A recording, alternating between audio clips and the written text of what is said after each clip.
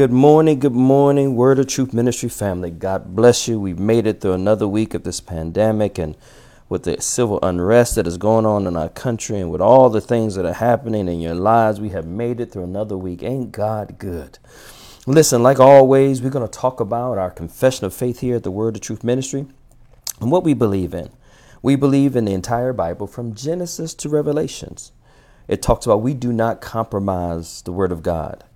See, Revelation 22:19 says, and if anyone take away from the word of the book of this prophecy, God shall take away his part from the book of life, from the holy city and from the things which are written in this book. See, at the Word of Truth Ministry, we believe that the Bible builds faith, which empowers the purpose that God has put in us. Now, if you have your Bibles today or whatever you use to look at, and please, as my pastor used to say when I was a kid, Donald J. Ritchie used to say, do not trust the words I'm saying, but look through the word for yourself. So please raise up your Bibles and repeat after me. This is our Bible.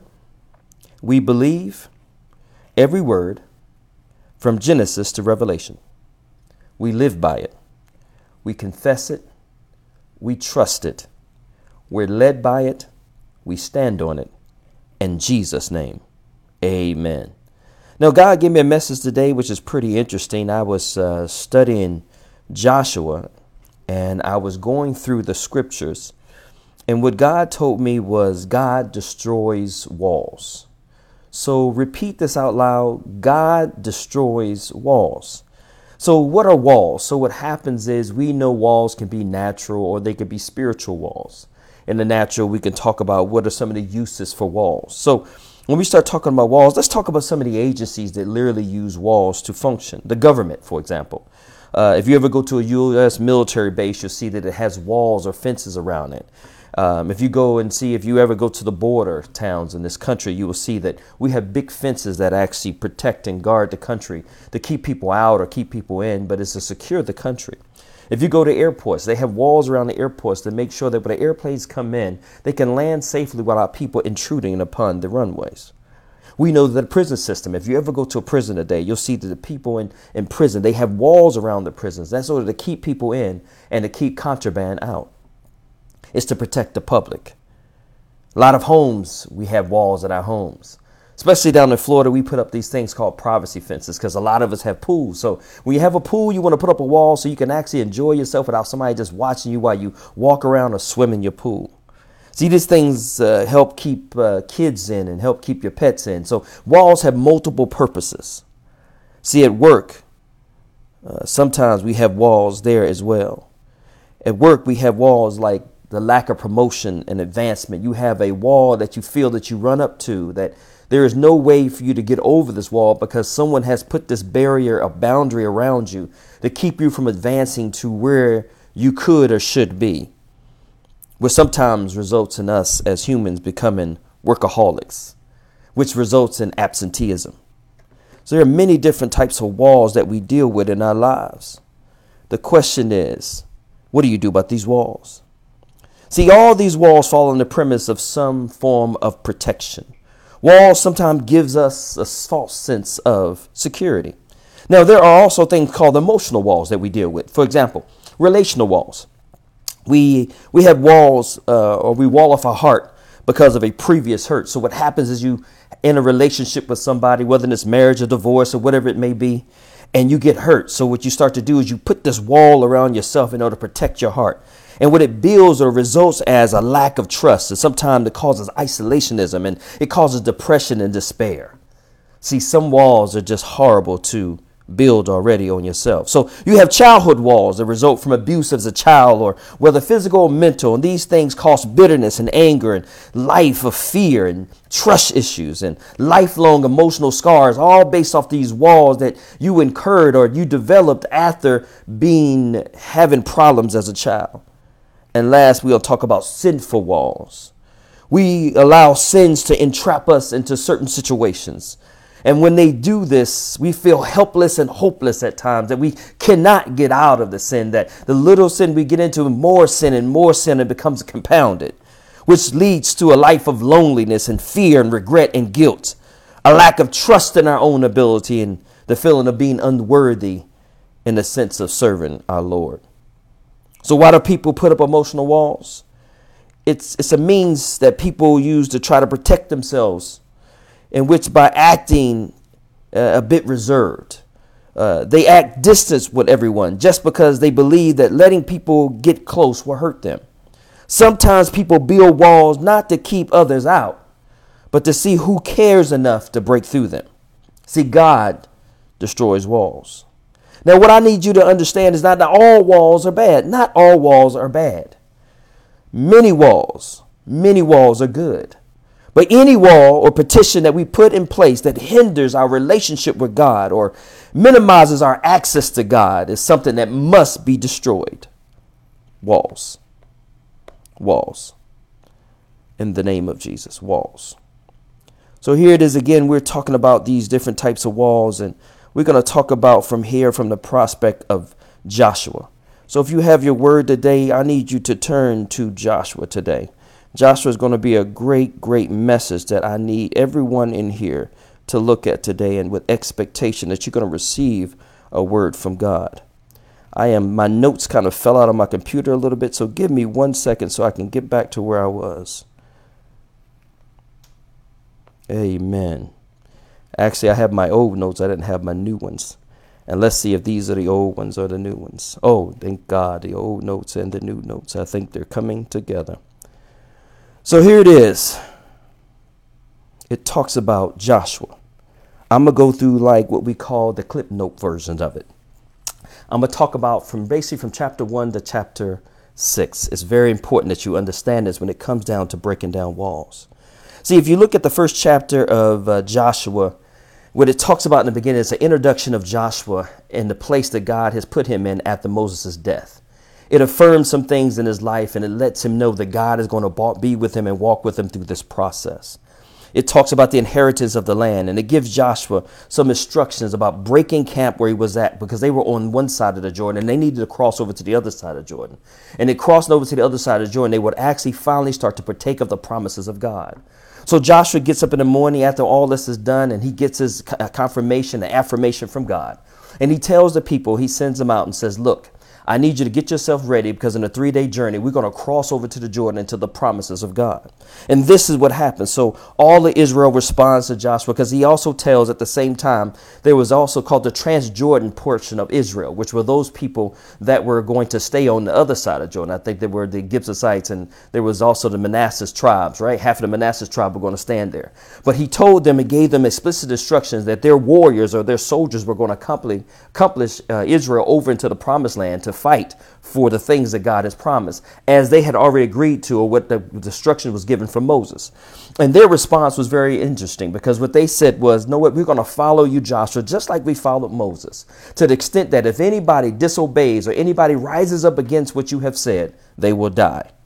They took this process serious. In order to remove walls in our lives, sometimes we realize it is a process. Some walls don't just come down by just trying to knock it down. You have to go brick by brick, wall, socket by socket, inch by inch in order to destroy it. So here it is in chapter 2. You see something very interesting in the process of Joshua getting the people ready to cross over the Jordan.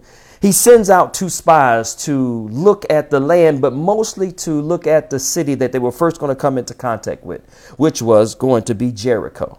So he sends the 2 spies into Jericho, and you read the story. It is so amazing when you read the story that the spies enter the city because the gate is open.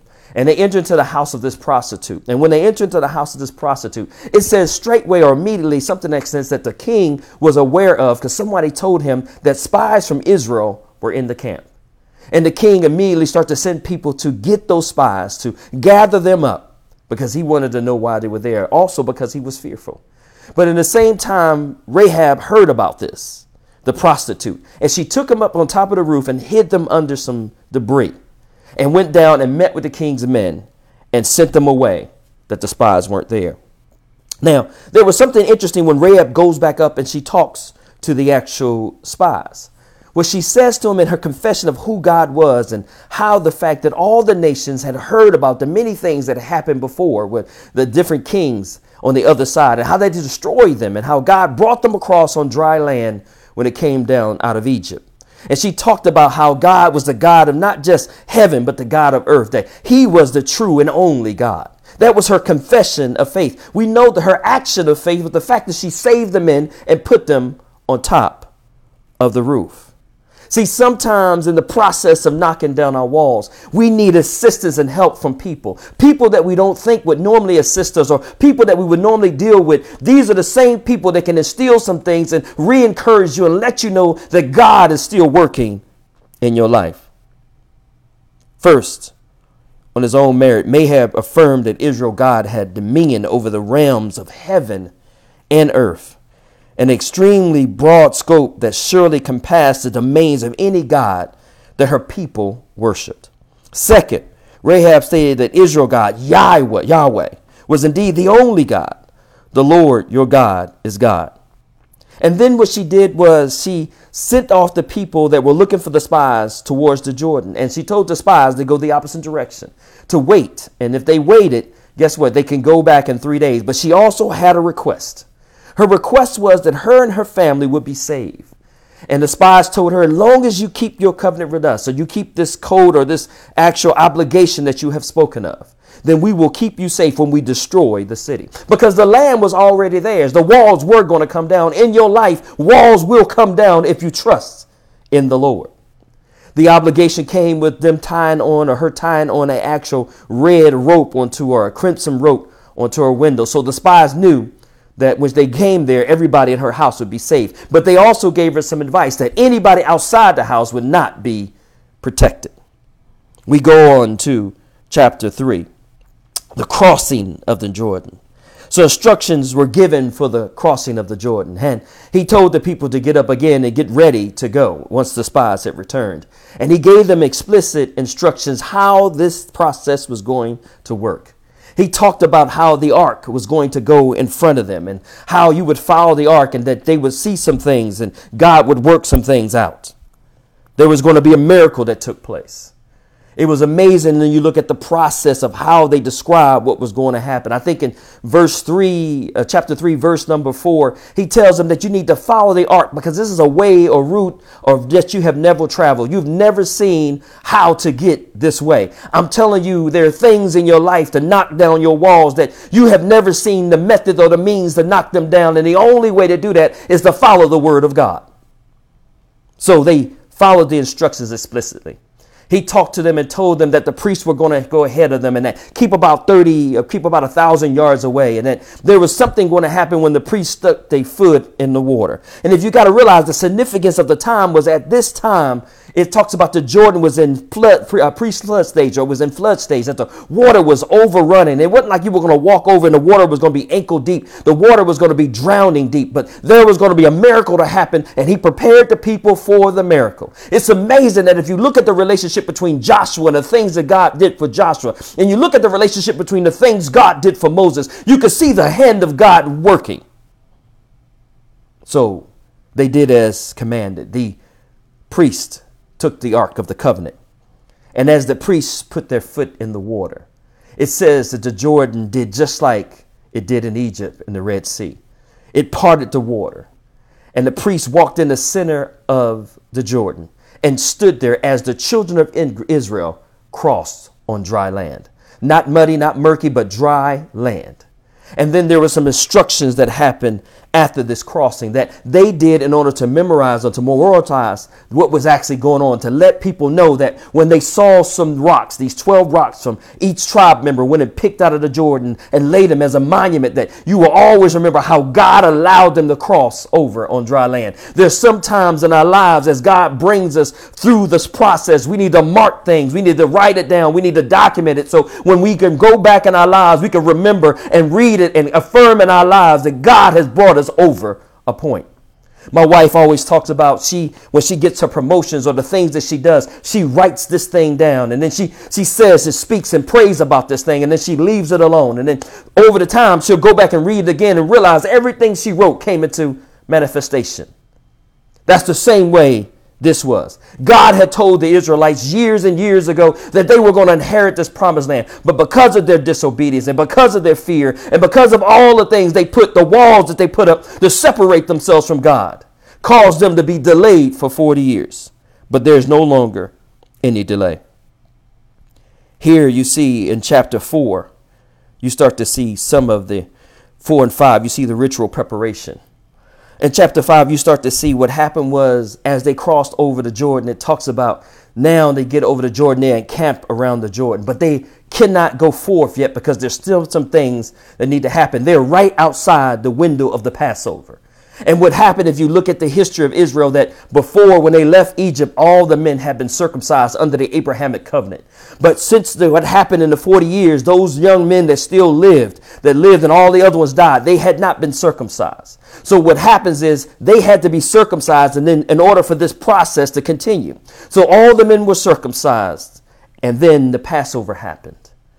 Sometimes in our lives, you may have to experience a little pain to get your wall knocked down. It may not be so easy. That's why we have to trust and be obedient to the word of God. So in this story, after they get the circumcision and they start to do Passover, one thing that's really unique about this, if you remember the story of the Egyptians as they were in the wilderness, they were being fed by manna. But now that they have crossed over to the Jordan, the great thing is they finally get to partake of the food off the land, and no longer will they receive the manna. They are entering into the promises of God. It's a process. There was something that was very interesting in this. If you look around chapter 5, verse 13 and 15, you'll see that what Joshua told them was to prepare themselves and that they need to consecrate themselves to holiness and get ready in God's obedience to take what God had given them. I'm telling you today, saints of God, in order to break down the walls, we have to position ourselves in holiness. We have to be obedient at all costs. We have to study God's word and know God's word and live God's word and be about God's word. In order to break down walls, we need the word of God. We need to operate in the word of God. We got to live in the word of God, and we have to become part of the word of God. If you look in here in chapter 6, you see them inheriting the land, and it talks about the destruction of Jordan. But there were so many different ways that they did this thing. There were so many different specific instructions on how to do it. So they told them, for example, that there was going to be armed men in front of the priests that carried the ark. And then there were going to be men behind the priests that carried the ark. And then the children of Israel would be behind them. And then it talks about what Joshua told them was that you will walk around this building, or you will walk around these walls or Jericho, and you will be quiet. You won't make a sound. And they walked around. And then on the second day, they did the same thing one time, and they didn't say a word. Think about the fact that with all these people, because they talk about 40,000 soldiers and all the Israelites, not one of them spoke a word. They all were obedient to God. They all walked in the knowledge of God, and they all walked in the trust of God. Imagine, as children of God today, if we could just be quiet and trust God and watch the hand of God do what he needs to do. It talks about they did this for 6 days. But on the 7th day, Joshua told them this, because early he told them to come here as God was giving him the instructions. And he told them on the 7th day, he said, you're going to walk around 7 times. And the whole time they're doing this, and each day the priests are blowing the horns. But on the 7th day, on the 7th time, when they walk around as the priests are blowing the horn, he's going to give instructions for everybody to yell out or to cry out. And when he did that, the walls come tumbling down. It was the destruction of the city. And at that point, Joshua and the children of Israel took possession of the city with the ideology that there was not going to be anything left, that they were going to destroy everything in the city except one person and her family, based on the covenant relationship and based on the fact that she had a repentant spirit and based on the fact that she had a trust and faith in the Most High God. See, walls can come down. See, Joshua 6, 8 and 10 says this. If you have your Bibles, Joshua 6, 8 and 10 says this. See, when Joshua had spoken to the people, the 7 priests carrying the 7 trumpets before the Lord went forward, blowing their trumpets.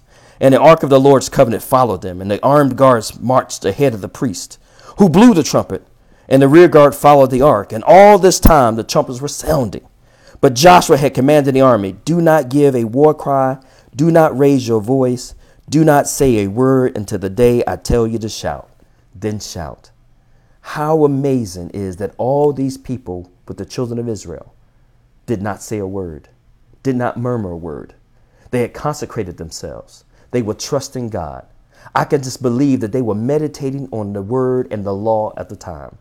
I'm asking you all day, saints, that in order to break down some of the walls and barriers that we have in our lives, whether or not man put those barriers in front of us or whether we put our own barriers in front of us, the only way we're going to do this is we have to be consecrated to God. We have to be obedient to God, and we have to find a way to walk this thing out. This is the only way we can overcome the walls that are in our lives. Sometimes we can never overcome our walls because we can't get out of our own heads. See, the thing we struggle with are viewed through our eyes, with the solution placed on our shoulders as if we have the solution. When in all reality, we do not have the strength or ability to climb or knock down anything without God. Psalms 32:10 says, "Many are the sorrows of the sinful, but the loving kindness will be all around the man who trusts the Lord." We have to trust the Lord. Almost everything in the city of Jericho, with the exception of Rahab and her family, and the specific things God said to preserve, were destroyed. Almost everything, because somebody sinned. If we allow God to lead us, we will follow God in total obedience.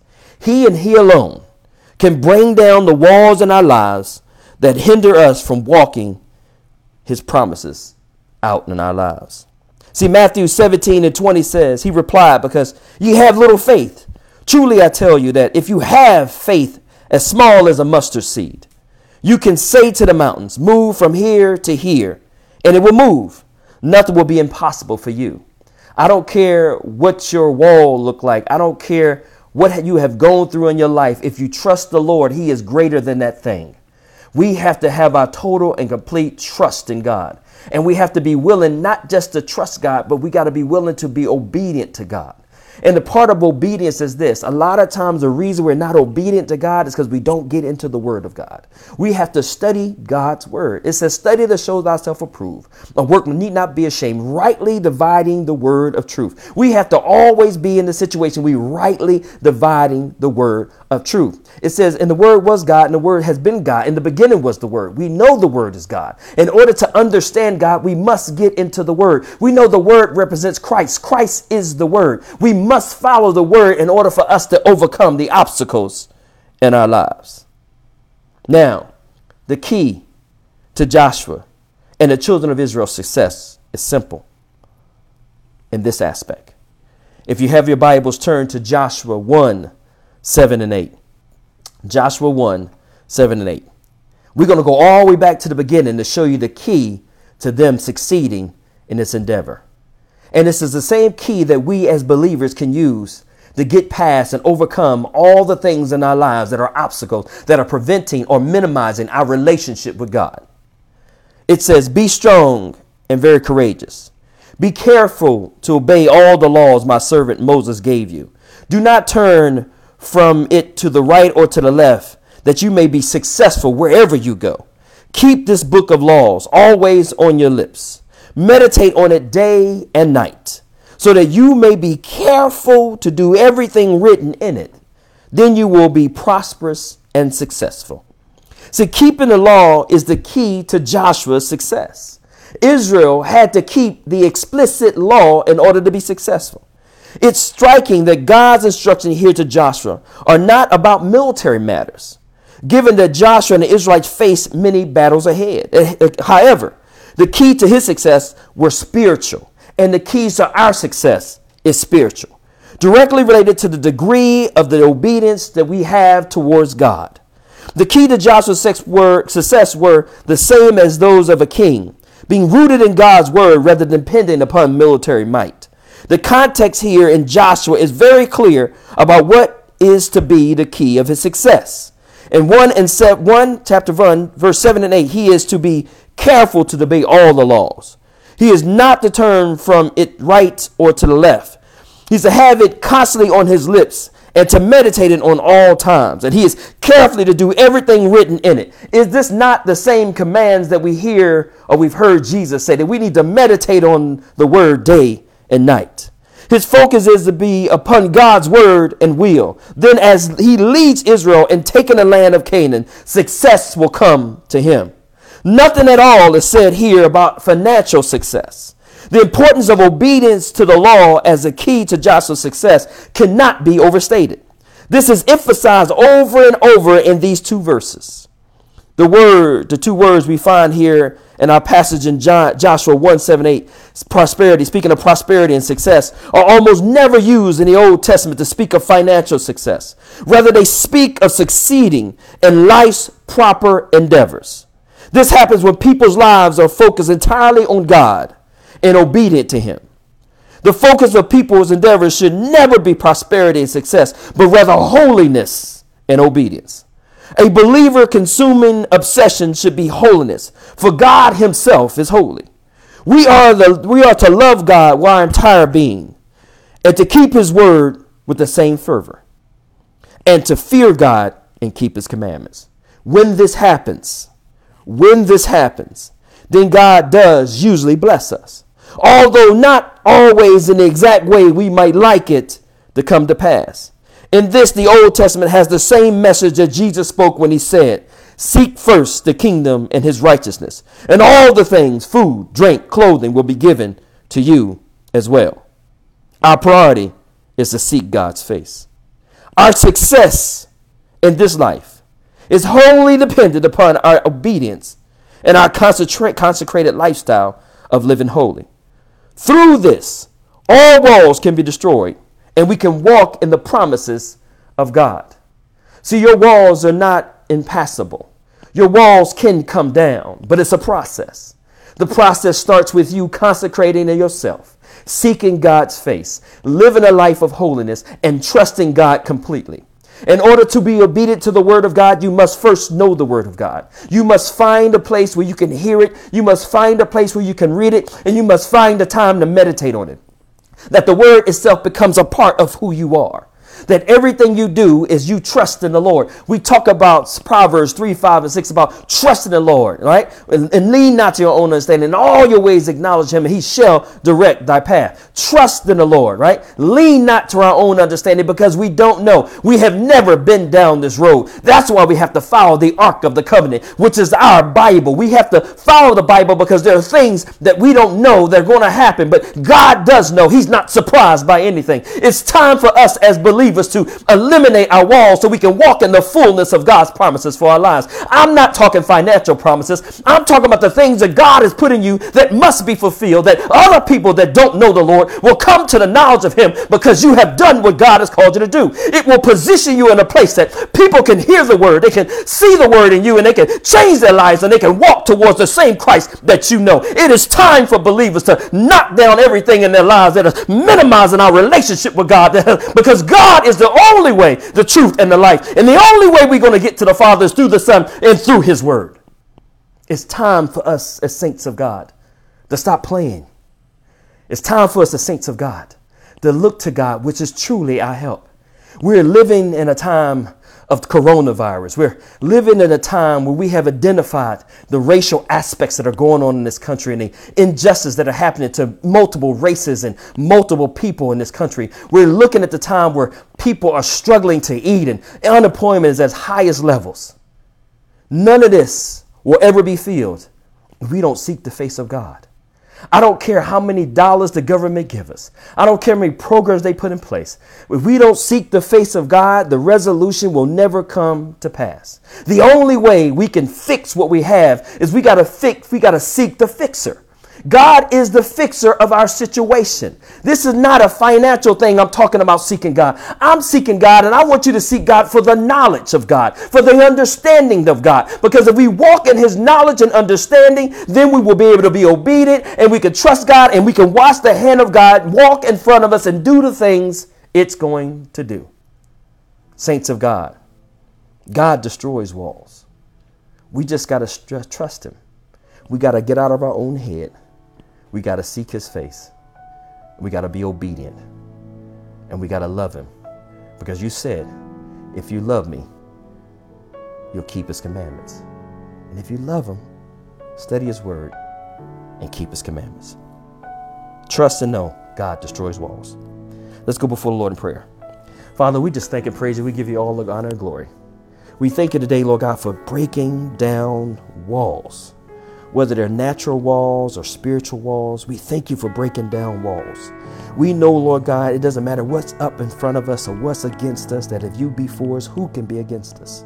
We know, Lord God, if we can seek your face, you will destroy anything, Lord God, that will cause separation or cause us to be minimized in our ability to have access to you.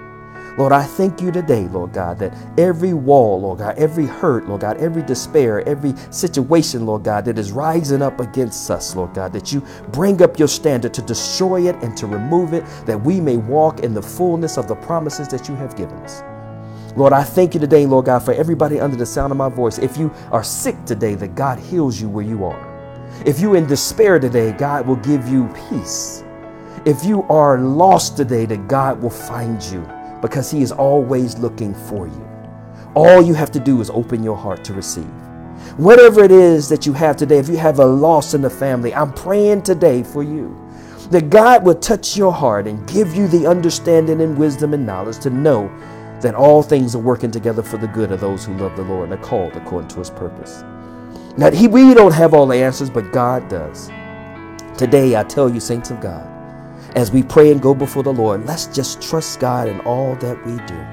And Father, we thank you today, we glorify you today, and we give you all the honor. In Jesus' name, amen. For those out there that do not know Jesus as your Lord and Savior, what a perfect time to know the man. It says Jesus is a way. He's a way, truth, life. And there's no other way to get to the Father but through the Son. He's the only way. He's the way, the truth, and the life. Jesus is the only way. And this is so simple. It's not complex. Sometimes we try to make this salvation thing so complex. All you have to do is believe and confess. That's what it talks about in Romans 10:9 and 10. Just believing and confessing who he is and what he did. And understanding that through him we have the opportunity to be in relationship with the Father. Man, what a friend Jesus is. What a loving God he is. That he gave his life for each and every one of us. That he was willing to lay it down to come and walk among humans. To fulfill the law that all of us that were separated from God can now have relationship with God and live with God for eternity. So if you don't know Jesus today for your Lord and Savior, if you don't know him, but you want to know him, and I'm telling you right now, what a joyous thing to know who God is. What a joyous thing to be in a relationship with Jesus. Bow your heads today and repeat after me. Father, I'm a sinner in need of forgiveness. Forgive me this day, Lord, for all the things I've done in my life. Cleanse me, make me whole. Lord, I confess that you died on the cross, that you rose again, that I might be saved. And this day, I accept you as my Lord and Savior. In Jesus' name, amen. Now, if anybody today would like to give an offering, please go and donate your tithes on www.wotm.net. Listen, we appreciate everything that you're giving because it's just helping the kingdom. God has a mission and a plan for every ministry, and it is done through the giving of the people to see the vision that God has put in us. We just thank you today for all those people that are giving and all the help that you're providing for us